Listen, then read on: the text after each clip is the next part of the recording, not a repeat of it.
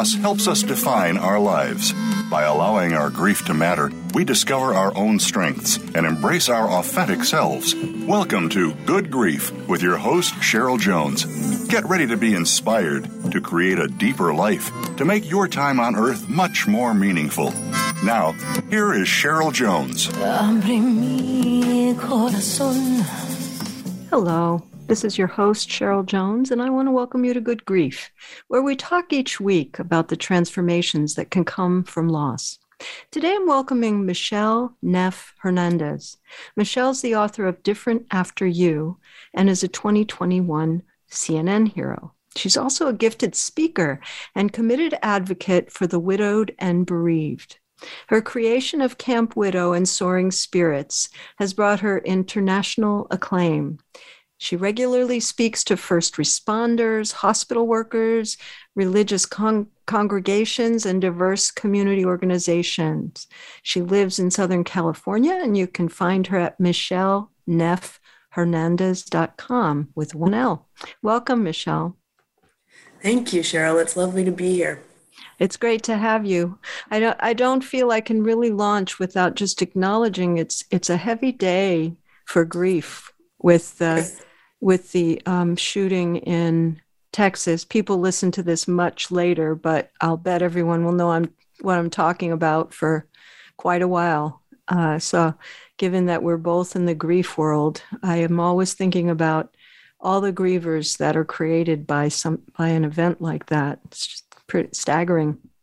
It really is staggering. And I think it's so important for us to make space for the grievers and maybe even particularly when this episode runs later, because as you know, so often people are in the midst of it while the crisis is happening, but the families go on and on with their grief and have a long road ahead of them that, can't be shortened. So it's just, I appreciate the opportunity to acknowledge that with you and to hold space for those families on whatever day anyone's listening with us today.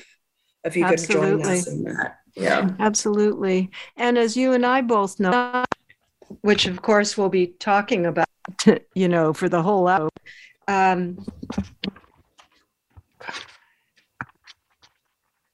I lost my mic first. Oh my goodness. I keep losing my mic here. You came back to us. Am I back?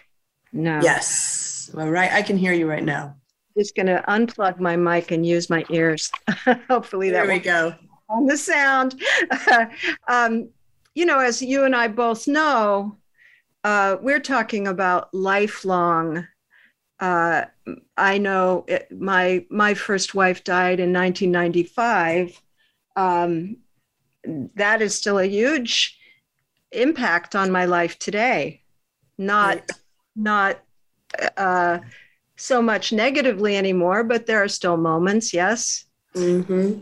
So let's talk about how you were forced into this community of grievers that you and I both belong to.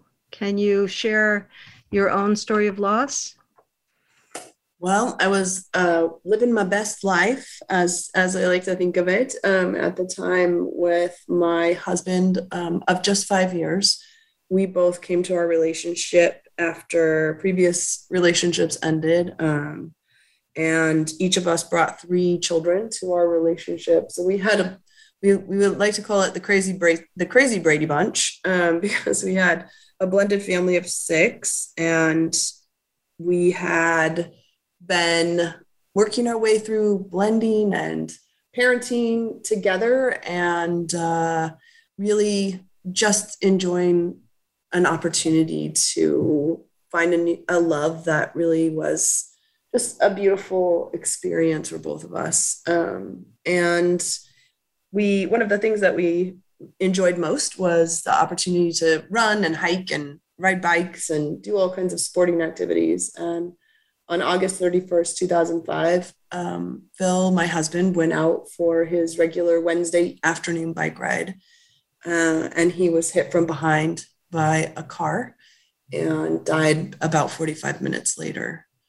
I had the opportunity to be called to the scene, thankfully, by his friend that was riding with him, and ended up arriving before he died. But he died very shortly after our short trip to the hospital. And as you said, I was then thrust into the life of a griever, which was very foreign to me at the time. I hadn't in my life had the experience of someone close to me dying, in particular, not in a sudden way, but also only had experienced the death of one grandparent at that point. And it was after an illness, so it didn't feel out of order. But I never had an out of order death. I define that. I'm sure many of you heard that phrase, but that's a death that's unexpected because it's a younger than usual person, or a person who in the regular way of life typically would die after you did, or in a much later time. So I hadn't experienced that before, and I had no idea what to do with myself. And I have to say, I don't think anybody around me knew what to do with me either. That's an interesting point, because my wife died when I was 42. I'm now 69. And I'm of course witnessing many people die. But the thing is, a lot more people have experienced it. So there's a higher percentage of people that have some skills because they've been through it themselves. There were a few people who, my wife died after a decades-long illness, and which is quite a different experience, at least if you're dealing with the fact of death during that time. Right? Yeah, absolutely. Consistently, she was never out of the woods or anything. So by that point, I did have friends who'd lost their partners. And I did look to them for kind of like, well, they lived through it. I don't know how at this point, but they did. And I had supported them as best I could. Had my best friend whose partner died a year before sleep at my house for a while. And, that makes a huge difference. So I'm thinking of the experience. I try to transpose myself into your circumstance where it's completely out of the blue. You have absolutely no preparation for that world. It's like a totally different world. It is a totally different world, for sure. And yet, and early on, I would have imagined that you and I wouldn't have anything in common, because I hadn't yet done this work, of course. And so what I've come to realize is that there are absolutely specific nuances to the way your partner or spouse dies, as it relates to how you'll grieve and the kind of connections that'll be valuable to you going forward. But at the same time, I believe that the hardest work for grievers is the aftermath of their person's death, which is the days where you have to figure out what to do with yourself now. And for any person who's outlived a spouse or partner, there are just some really common threads that run through that experience that tie us together in really unique ways, even when our experiences, our death experiences in particular, may not be similar. I definitely agree with that. I just want to add one note, which is that in being in anticipatory grief for so long, eventually I was like, well, I have no idea how I'll handle it. But I did make a bargain with myself that I like to mention on the show, which is I got everything I wanted if I could pay for it and get childcare. Yes, I totally support that. Support that. That really, really worked. Yeah, absolutely. If my body wanted to cry, I cried. If I wanted to, yell while the kids are at school, I did. There are just so many things that gave permission to. And so it made it so much easier to navigate grief for me. You can't skip it. I had it. It's just, I wasn't in a fight with it, which does really help, Well, and what's interesting to me also is that, skipping just briefly ahead into the book, is that, the book includes also the death experience of my father, which was a completely opposite experience of my husband. And in that he was sick for quite a long time, And actually, really, for over 20 years, we thought for sure he was going to drop dead any minute.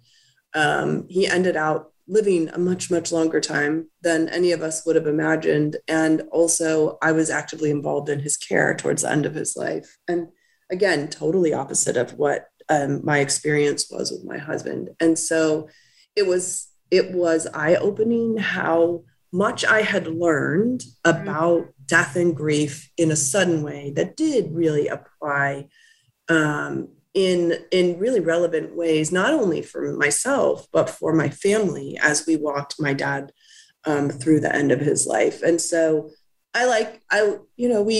when you work in grief and you speak to people of all walks of life with all kinds of experiences, you begin to really be able to focus sort of on those nuances that make things different. And I'll just mention here, we can't imagine, none of us can imagine what it would be like for these families that are grieving these beautiful children, and the teacher and all of the people who are impacted by what they've seen and lived through just today. So there's that piece, right? But also there is this overflowing of love and of understanding that comes from your grief experience that we just don't know how it's going to play out in our lives later. And for me, what that meant was that, while my experience with Phil was so different than my experience with my dad, I was so grateful for the things that I learned, that I leaned on in another experience. And that, as you and I said early, it doesn't take away the hideous, the horrible, the difficult, the ugly. It doesn't change any of that. It doesn't make the bad thing good, but it was something that became really clear to me as I was walking through this other grief experience. And so though they didn't have anything to do with each other in some ways, they had everything to do with each other in other ways. It's so hard to differentiate that. I did notice towards the beginning of the COVID pandemic that I was doing okay. I mean, I had all my feelings and everything, but I wasn't having the kind of traumatic reaction that a lot of people were. And I realized, I know how to do this. I know how to lose everything I had the day before and go on and take care of myself. I just know a lot more about that than a lot of people. And I think that's what you're talking about. And similarly, when each of my parents were having health crises at the end of their lives and then dying, the way that my brother and I responded to that, remarkably different. And we're different people and all that, but I did feel a lot of it was experience. Right. And I wasn't afraid to be there in it, I was like, well, yeah, that's what I said to my family too, because whenever there was something that was going to have to be dealing with the death part, they all looked at me because they know that that I have a comfort level with that. But it was very funny because they all would immediately, and there are a lot of us I have 6 siblings and my mom. And so every time a death conversation would come up, all heads turned towards me. Well, we're dealing with the death part right now. Let's see what Michelle has to say about it. And, in some ways, right, I feel like with grief, if we can't laugh a little and if we can't find lighthearted pieces of it, then, we lose our minds in the midst of this. And so there were moments of laughter and moments of levity as I became like the grief expert. But at the same time, to your point, each of us process in our own unique ways. And so while there are these common threads and these overarching themes in our grief work, there's also just the uniqueness of our own pain, our own relationship with the person who died, the horror of whatever the experience is, everything from suicide and homicide, fire deaths, like all of these things that come with their own unique nuances. And at the end of it all, what I find is so important to recognize is that we cannot help but be changed by what we've lived through. And that allowing ourselves the space to explore what those changes might mean for us as we create a life after the death of the person that we love, it frees up sometimes the restrictions that we put on ourselves as in a unique way. And I think that's such a unique and powerful conversation. It's interesting what you're saying, because the bulk of my work is with grief, and people almost always start out with, when will I get back to normal? And yeah, exactly right. The first thing. And I'm, I do ask right off the bat, what is normal to you? Yeah. Because sometimes it's just showing up for work or something. Right. Yeah. Yeah. Mostly people mean feeling like I used to feel, being who I used to be. And I have to say, I have to be honest and say you won't, but you may not always regret it. Right. That's a beautiful way to say it. I always tell people, I hope you'll make space to get to know the new person that you're becoming, because there is a lot of potential and beauty there. And so often when I feel like especially in the US, one of the things that one of the ways that we set grievers up, to struggle is by this expectation that the people around you often use language like, well, I'm looking forward to when you're back to normal, or, when are you going to be like the person that I expect you to be? When are you going to be more like yourself? When am I going to recognize you? And so that gives this implication that the person we are in our grief is less than, is broken in ways that are negative. And of course we're broken. We're broken by, the experience of grieving someone who we haven't been able to process the impermanence of life, the fact that they are not physically present anymore, let alone all the other things that come with it. But it is that sense that we set ourselves up for failure if our intention is to return to a version of ourselves that was exactly the same as when our person was alive. And so then, of course, we don't like the new person because we've now already identified them as a failure because they can't go back to being who they used to be. And so now we're judging harshly this brand new person who hasn't even had an opportunity to figure out who they are yet. Right. Hopefully most of us wouldn't do that with young children, right? As they're discovering who they are. We might be maddened at times, but we're not going to think they should be something else. They just are what they are. Yes, exactly. I think that's, maybe people can resonate with it from that level. Oh, people have to discover who they are. If you're brand new, there needs to be time for that. Mm-hmm. And one advantage there are untraumatic deaths. My wife's death was not traumatic. She just was ill for a long time, lived way longer than anyone expected, and then her body quit. That was the simple fact.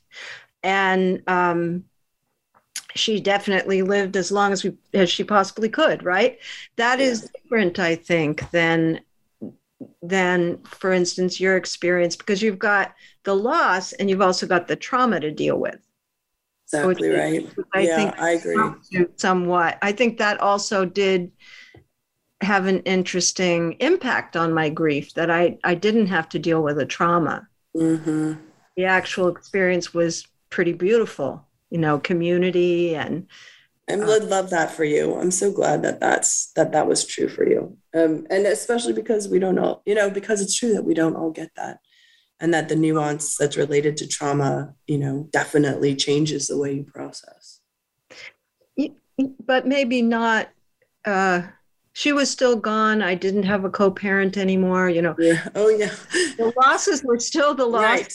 Yep. It's just that I didn't also have to deal with that. Exactly right. That makes sense. Let's take a break and come back and talk more about that, and especially about this process you outline in your book. And listeners, you'll find links to my website and social media at the Good Grief page at Voice America. And to find more about Michelle Neff Hernandez and her work, you can go to michelleneffhernandez.com. It's MICHELENEFFHERNANDEZ.com. Be back soon.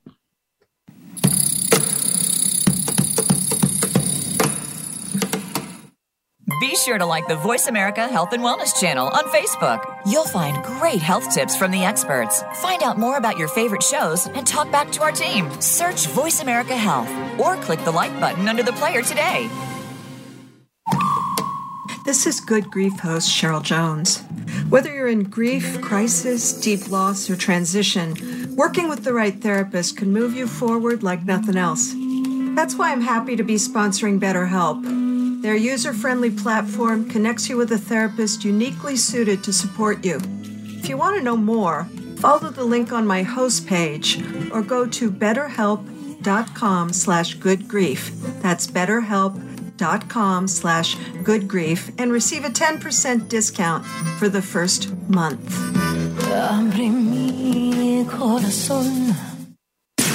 Voice America programs are now available on your favorite connected device, including Amazon, Alexa, and Google Home. Through streams with Apple Podcasts, TuneIn, and iHeartRadio, listening to your favorite show is as easy as saying the show name followed by the word podcast. Hey, Alexa, play Finding Your Frequency podcast. If that doesn't work, try adding on TuneIn or on iHeartRadio or on Apple Podcasts. Resiliency is the human capacity to lean into individual and collective strengths with compassion and grit when faced with the challenges of lived experience. Join host Elaine Miller-Karras for Resiliency Within, a program of hope and healing designed to inspire you to integrate wellness into your life, your family, and your community. In challenging times, you'll want to tune in every week. Resiliency Within can be heard every Monday at 1 p.m. Pacific Time and 4 p.m. Eastern Time on the Voice America Health and Wellness Channel. Your life, your health, your network. You're listening to Voice America Health and Wellness.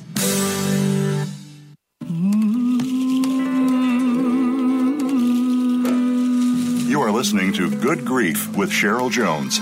To reach Cheryl or her guest today, please call 1-866-472-5792. That's 1-866-472-5792. You may also send an email to CherylJones@weatheringgrief.com. Now, back to Good Grief. Welcome back. I'm your host, Cheryl Jones, and I've been talking with Michelle Neff Hernandez about her book, Different After You. And Michelle, one thing I appreciated about your book is that you obviously recognize that there's not some linear progression of grief. And yet, as we both know, it's completely different for me, 26 years later than it was the first year or the fifth year. There's no progression on a given day, but over time there kind of is. And I wonder if you could talk, because it seemed to me you had a sort of progressive approach to the steps in a process of creating a new you and accepting a new you that also incorporated on any given day that might be evident or not. Can you talk some about the process as you see it? Yeah, and I want to kind of clarify that, in the book, the steps through which I lead the readers are intended to discover a new person that you're becoming. So they are not steps for grieving specifically. Mm-hmm. And I think that that's important because, as you said, this linear process is not true for grief. I think so many of us have come to understand what, the stages of grief were really intended for and all of those things.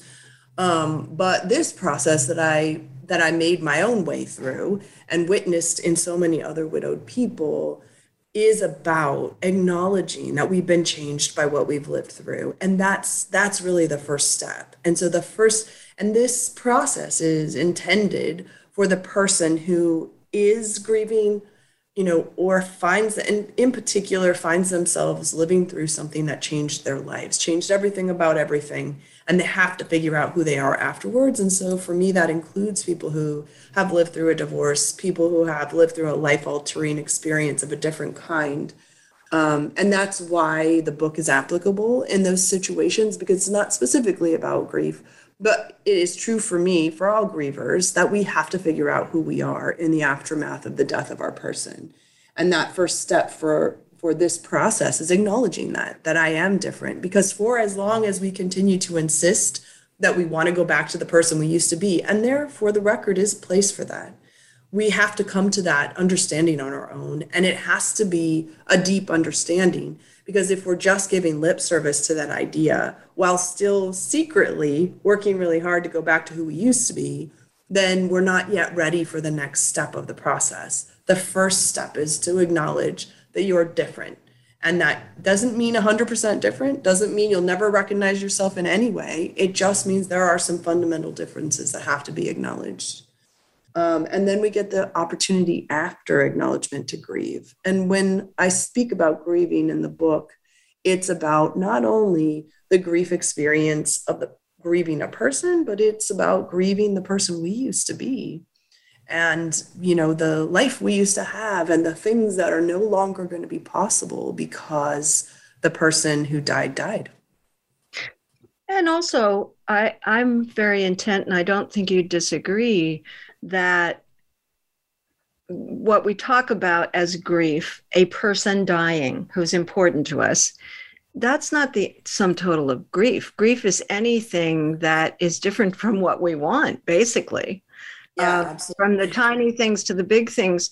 I realized, and this may sound odd, but I realized that the experience of coming out at a young age, I was 17, substantially grew my skills about accepting an unpreferable reality. It didn't remain unpreferable. I want to be clear about that. But at first it was like, oh no, right? And everyone, my family's reaction, lots of people's reactions were, you know, go back to the way you were, right? So I do think that was a grief event, even though the fact of being a lesbian wasn't bad, but the loss of a former identity was hard. So, well, and it speaks perfectly. It does speak perfectly, Cheryl, to all of the steps in the book, because it is about the acknowledgement that something significant has changed, and what our job is once we've recognized that. And like you said, you get the opportunity, you know, to grieve a life that isn't going to be. It's going to be different. It's going to look different. And when we get that, when we give ourselves that space, then we can prepare for what's next. And those are, you know, discovery pieces, inventorying, you know, what matters to us. And as you speak about your experience of coming out, you know, then in this life, what's going to matter to me? What things are going to be important? Exploring those, imagining a different life. And then really, you know, reclaiming yourself in this new space, whatever that is for you, before owning and stepping fully into this new version of yourself. And that applies really generally to anyone who has experienced something that makes them think, I'm just not the same person. Yes. I had a person at a book signing recently tell me that she is widowed and she read the book from her widowed perspective and left it at her mom's house. Well, her mom picked up the book with the idea that she'd like to know more about her daughter and learn more about her experience, and started reading it. And she said to her daughter, you would be so surprised to discover that the car accident that I was in when I was 20, that totally changed my mobility. She said, so much of this book was exactly what I had to do to make my way through that experience. And I was so happy to hear two things. One, that my intention of writing this book for anyone who's been altered by something difficult, but, you know, of course, my experience starting with grief, but any other kind of trauma, that it resonated for someone with a very different trauma, but also that these two people who had very different traumas could learn to see something and learn something new about each other and themselves in the sharing of understanding differently what they each have had to live through. Absolutely. You know, I've been quoting a lot lately. I don't know why it's particularly been on my mind. The best definition of grief that anyone ever shared with me, which is grief is the distance between what you want to be true and what's true. I love that. So that's pretty, you know, right away when I came back to work, I was already a therapist, but right away when I came back to work after my wife died, I was a different therapist. And all of my work was through a grief lens, no matter what people were coming to me for, because it's always in there. There's always in there. This fight with what's true and an inability to recreate, right? Because therapy is about change. So there's always the loss of the way it was before. Absolutely. I think what's so funny to me is that it's ironic that we struggle so much in US culture with grief, when grief is a part of every change, of every, like you said, if we aren't where we want to be and there's distance to go, there's a grief element included in that. And so I feel sometimes like our illiteracy with grief is what it negatively impacts our ability to truly create lives of meaning, because we have to first allow that grief space, a place. Yes. And allow it to remake us, not to just feel sad only. Yeah, exactly. Allow it to impact us and change us. A man named Bill Hayes wrote a book, and a friend said to him when his partner died, grief will change you, let it. That pretty much sums it up, because we can't know exactly where it's going to go, and we can't predict exactly the form it's going to take. I loved one example in your book of how you changed, but resisted it at first. The biking, that you had biked with. Then he died in a bike accident, but you felt like you had to get back on the horse when biking you didn't do it because you loved it that much. Yeah, that's so true. Just coming to terms with, I don't have to do this. It doesn't fit for me anymore. It's not a matter of having to, protect my pride or something. Right. Well, that was really what I needed to figure out for myself. And I felt so strongly. And this is, again, an example of the sense of getting back to yourself, right? Everyone around me, I had been riding bikes for years, but what no one really knew or maybe even recognized was that I had been riding bikes with Phil for years. I didn't really like it that much. I liked riding with him. I liked riding with the people we rode with. I liked being a part of the group, but it was rarely my choice to say, oh, I know, let's go for a ride. That would often be, he would ask me if I'd want to go, and I'd be happy to go with him. But after he died, this same group of people who had been a part of my life all of this time were like, okay, but when are you going to ride again? Because in their mind, if I wasn't able to ride again, I lost a piece of myself that they thought was valuable. And so I struggled with not wanting them to be disappointed in me. I struggled with feeling like if I didn't ride my bike, then grief won. But the truth was, underneath all of that, I never liked it in the first place. And so when I finally made myself get on the bike and hated every minute of it, I thought, why am I torturing myself like this? Aren't I suffering? Yes. And I knew that in part it was because I wanted to be able to answer yes. When someone said, oh, your husband died in a cycling accident, do you still ride your bike?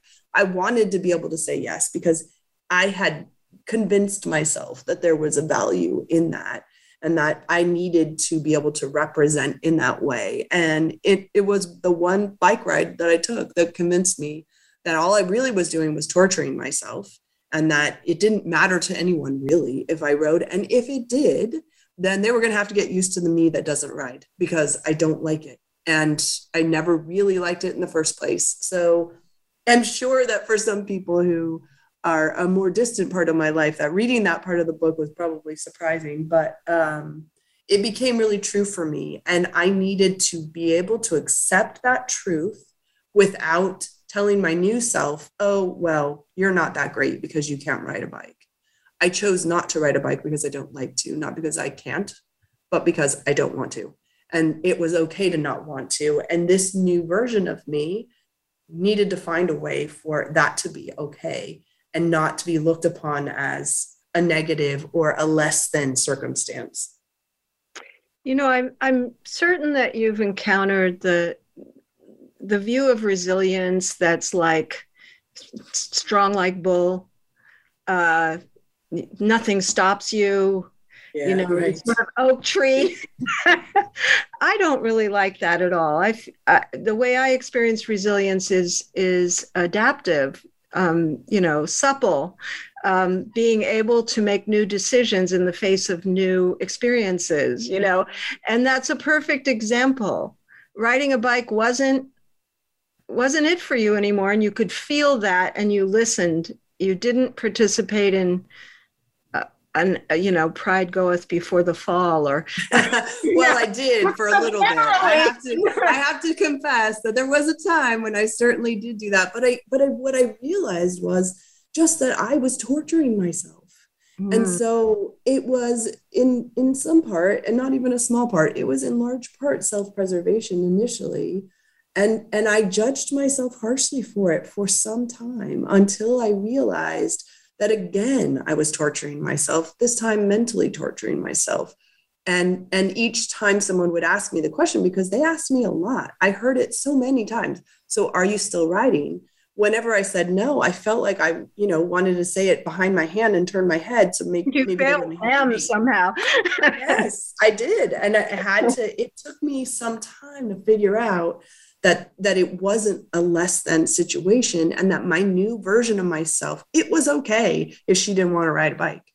And that needed to be true for me in order for me to respect the self that I was becoming, because I think that's where the challenge lies.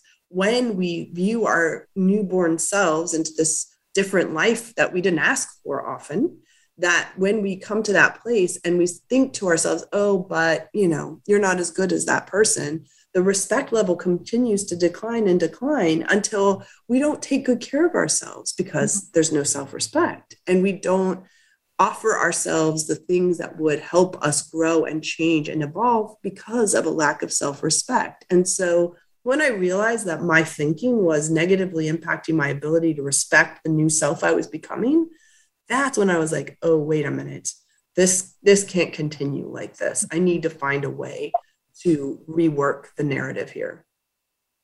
It's ironic to me because some of the things that grew in me after those 10 years and after loss, really are substantially improved. For instance, I wouldn't be able to qualify myself as an anxious person now. Mm-hmm. I'm just not anxious like I used to be. I never could have done something like this as that former self. I was too shy. I was too social phobic, etc. I mean, all kinds of things got doable because I'd faced the worst fear.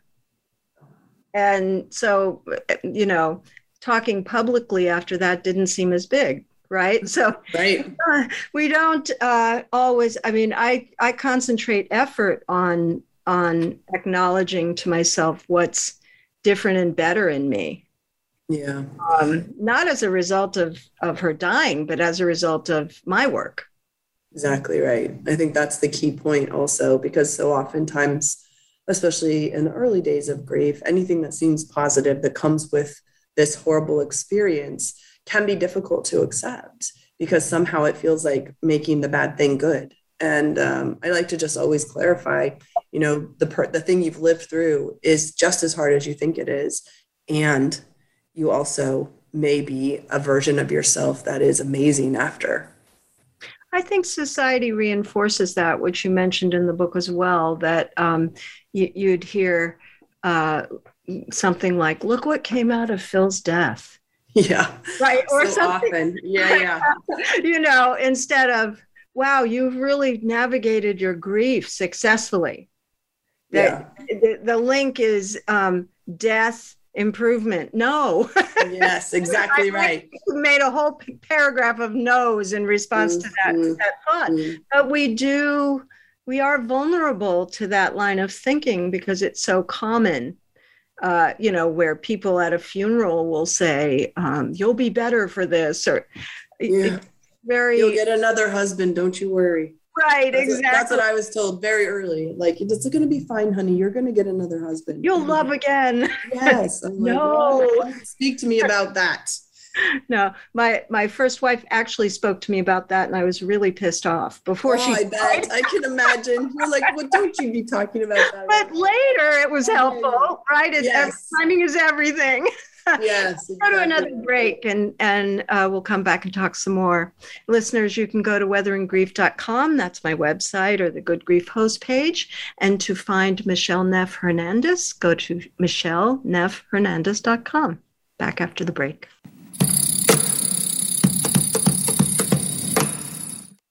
Follow us on Twitter at VoiceAmericaTRN. Get the lowdown on guests, new shows, and your favorites. That's VoiceAmericaTRN. This is Good Grief host Cheryl Jones. Whether you're in grief, crisis, deep loss, or transition, working with the right therapist can move you forward like nothing else. That's why I'm happy to be sponsoring BetterHelp. Their user-friendly platform connects you with a therapist uniquely suited to support you. If you want to know more, follow the link on my host page or go to betterhelp.com/goodgrief.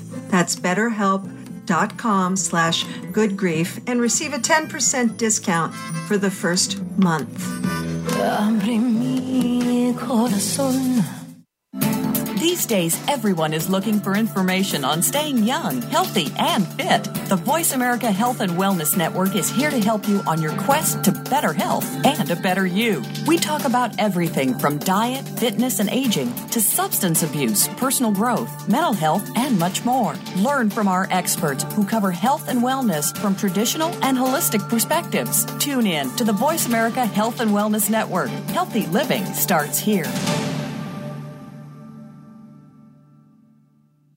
Functional Medicine with Dr. Robbins looks at how natural healing and biological dentistry can safely and effectively treat most health problems. You'll hear about the innovations in both traditional and alternative medicine therapies with doctors and dentists, along with discussions with chiropractors, medical experts, homeopaths, naturopaths, and energetic healers. It's great to have all the best information in one place. And Functional Medicine with Dr. Robbins brings it all together. Listen Thursdays at noon Eastern, 9 a.m. Pacific on Voice America Health and Wellness. Your life, your health, your network. You're listening to Voice America Health and Wellness.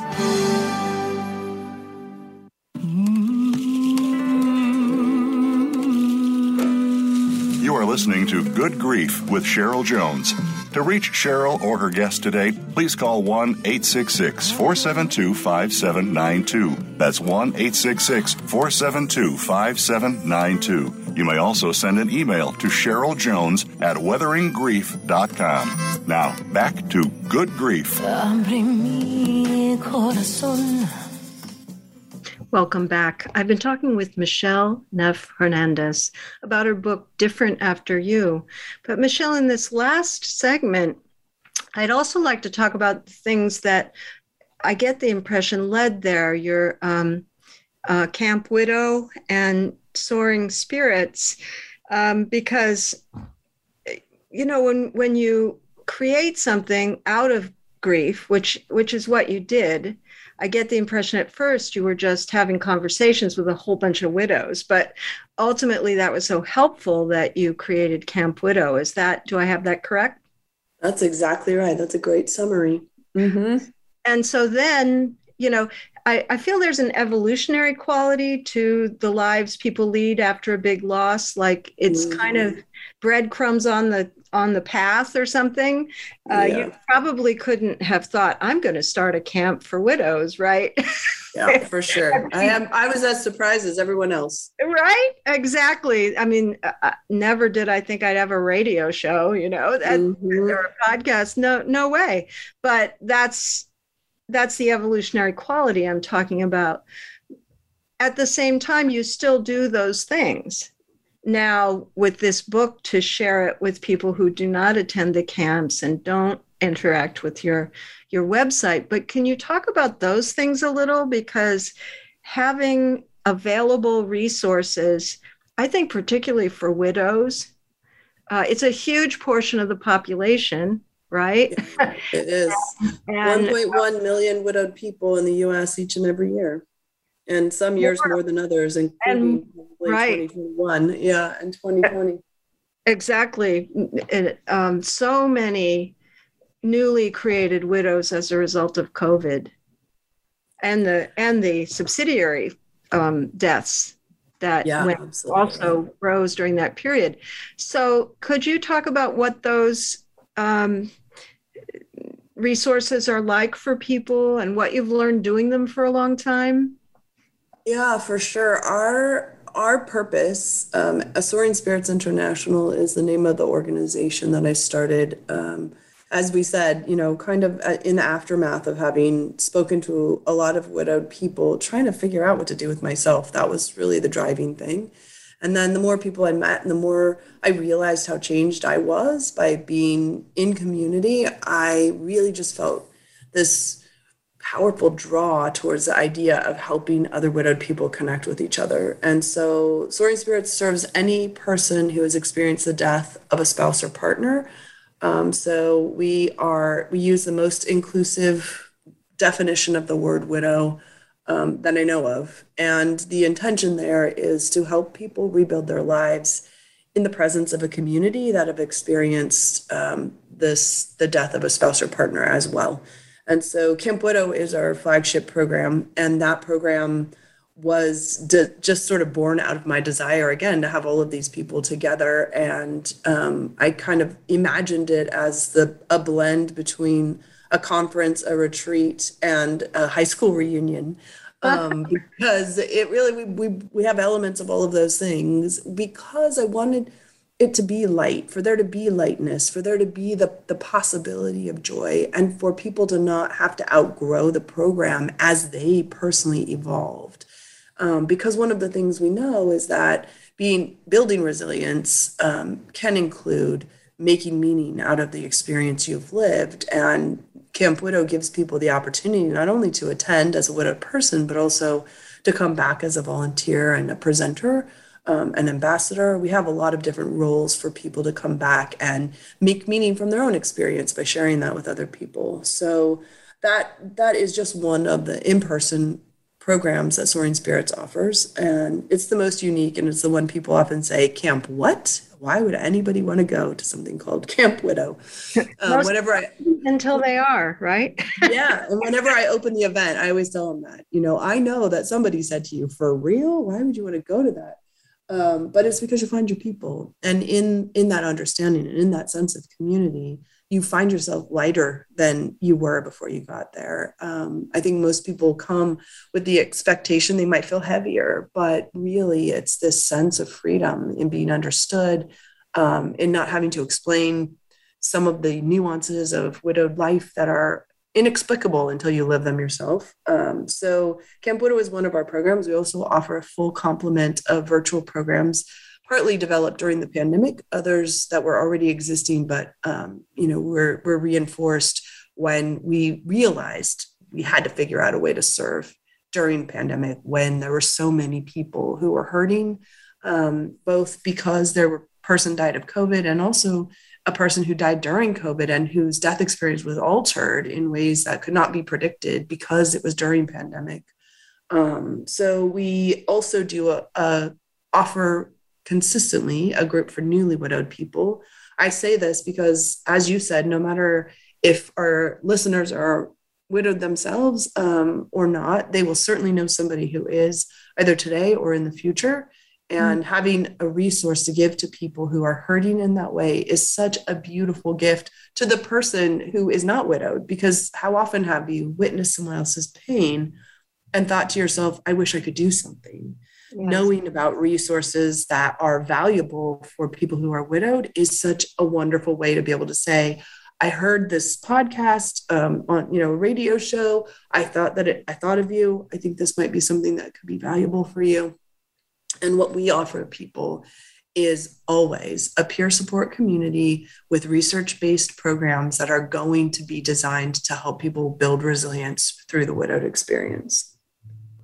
So important. And I have to just, personally, from my own view, appreciate the expanding the definition of widow. I almost wrote a book I'd have to change the title now because my community can, in fact, get married. When I was thinking of the title, we couldn't. And the book was going to be called Almost a Widow. Oh, yeah. So that does add a layer when you're unrecognized in the level of relationship. I've heard that from people, for instance, who were fiancés instead of boyfriend and girlfriend instead of, and actually there's some especially difficult parts of that, like never getting to enact the life you dreamed together. Yeah, absolutely. The other piece of it, I think, is that, we've learned so much from our various groups of people who are asked the question, like, well, am I widowed? It always just breaks my heart because they for whatever reason have not been recognized. And for our LGBTQ plus community, one of the things I think we saw early on was how many people were not recognized by their family and friends, by other community members as widowed themselves. And when we offered them a place to be recognized as widowed, just that first step of coming to Camp Widow and being able to put a name tag on that says widowed and owning that was so powerful. And now we've added a whole track of workshops to each of our camp events, specifically for the queer community, because there are so many nuances to the experience, and ways in which their grief has been disenfranchised, that we honor that by recognizing it specifically in a unique way through this track of workshops designed by other LGBTQ plus widowed people. That's so vital, because the person themselves will hesitate to come or to claim themselves that way unless there's a specific acknowledgement. Yep, for sure. Because you can't know if the space is safe or not. I mean, I would try anyway because I'm just like that. But well, lucky for us, those are the people like you who would try just because are the people who taught me the most as we were building this program about what we needed to do to ensure you can't just say inclusive. You have to be able to show people that they are represented here by the presentations, by the type of workshops, by making sure that it is called out very specifically what your definition of a widowed person is. So that, because even when we did do that, we still have people who call and say, are you sure? So with all of that encouragement. Such a level of fear. And I'm guessing that is probably nuanced in terms of age group. For sure. There's a wonderful film called Gen Silent about kind of the first generation of openly gay people who still didn't feel comfortable being out everywhere, right? And into hospice situations and stuff without being able to name that. It's a big issue. We won't get to it really is now, but I'm really and in other ways too. For instance, I'm working with a family now that's Indian, East Indian, and just the idea that people won't get it, right? Yeah. So, I say every second session, I'm not going to get this, but I will listen, because we can't know, but we can invite, right? Absolutely. And I think it's so important for us to make space for that, and for us to, and I think in particular, when it comes to grief, if we are a person who has grieved and we're supporting someone else who's grieving, it's so easy to make assumptions about how this person might be processing, when really, there is this uniqueness to the experience at the same time as there is the universality. And so if we can hold space for learning from each other what we need and how best we can support each other, that's the sweet spot for support, is, being able to say, I don't know, but I'm willing to listen. Yes. And also just, that whole idea of why would you want to go listen to other people's grief? Misses the point that if you're in deep grief, you can't get out of it anyway. I mean, probably in the first little while, most people do not want to go talk to anybody, right? Yeah. But as soon as you get the impulse, it's probably helpful. Don't you find? I do think so. And I think it can be frightening, like to feel like, oh gosh, I'm going to be immersed in everyone else's stories. But what I think you quickly discover is that the give and take of understanding is so powerful. And the relief that there's some things you don't even need to finish your sentence because they're like, yes, before you've even gotten it out, that you end up with taking away a gift that you couldn't predict. And it requires the courage to try first. But being able to be in community with people who have lived a similar experience, whatever it is, whether it's grief or any other experience, typically is such a gift. The other thing that I'm aware of is if I'm with another widow, for instance, my good friend whose wife died a year before mine, we've never been reduced to just that.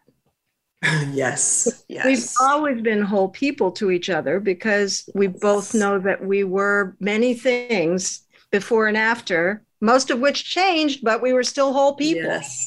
And I think it's such a relief to be with people who can see you in a broader way than just your grief, too. The other part of it, too, is that you end up, when you come to these relationships and have friendships who at this deep time, that you end up living life together. That's what you do. So you begin with grief, but you come into life. We're going to have to leave it there for today because we're out of time. Thanks so much for being with me. And I hope good to be here. I hope people will go to michelleneffhernandez.com to find out more and sign up for all your stuff. Next week, I'll have Judy Lipson. Her grief over the deaths of two sisters was on the back burner for 30 years until she realized that she needed to grieve them. This led not only to grieving them, but also celebrating them with an annual ice skating fundraiser. This has been Good Grief with Cheryl Jones. I look forward to being with you again next week for another meaningful conversation. Thank you so much for joining us for Good Grief. Please come back next Wednesday at 5 p.m. Eastern Time, 2 p.m. Pacific Time for another edition featuring your host, Cheryl Jones, on the Voice America Health and Wellness Channel. Have a meaningful week. Abre mi corazón.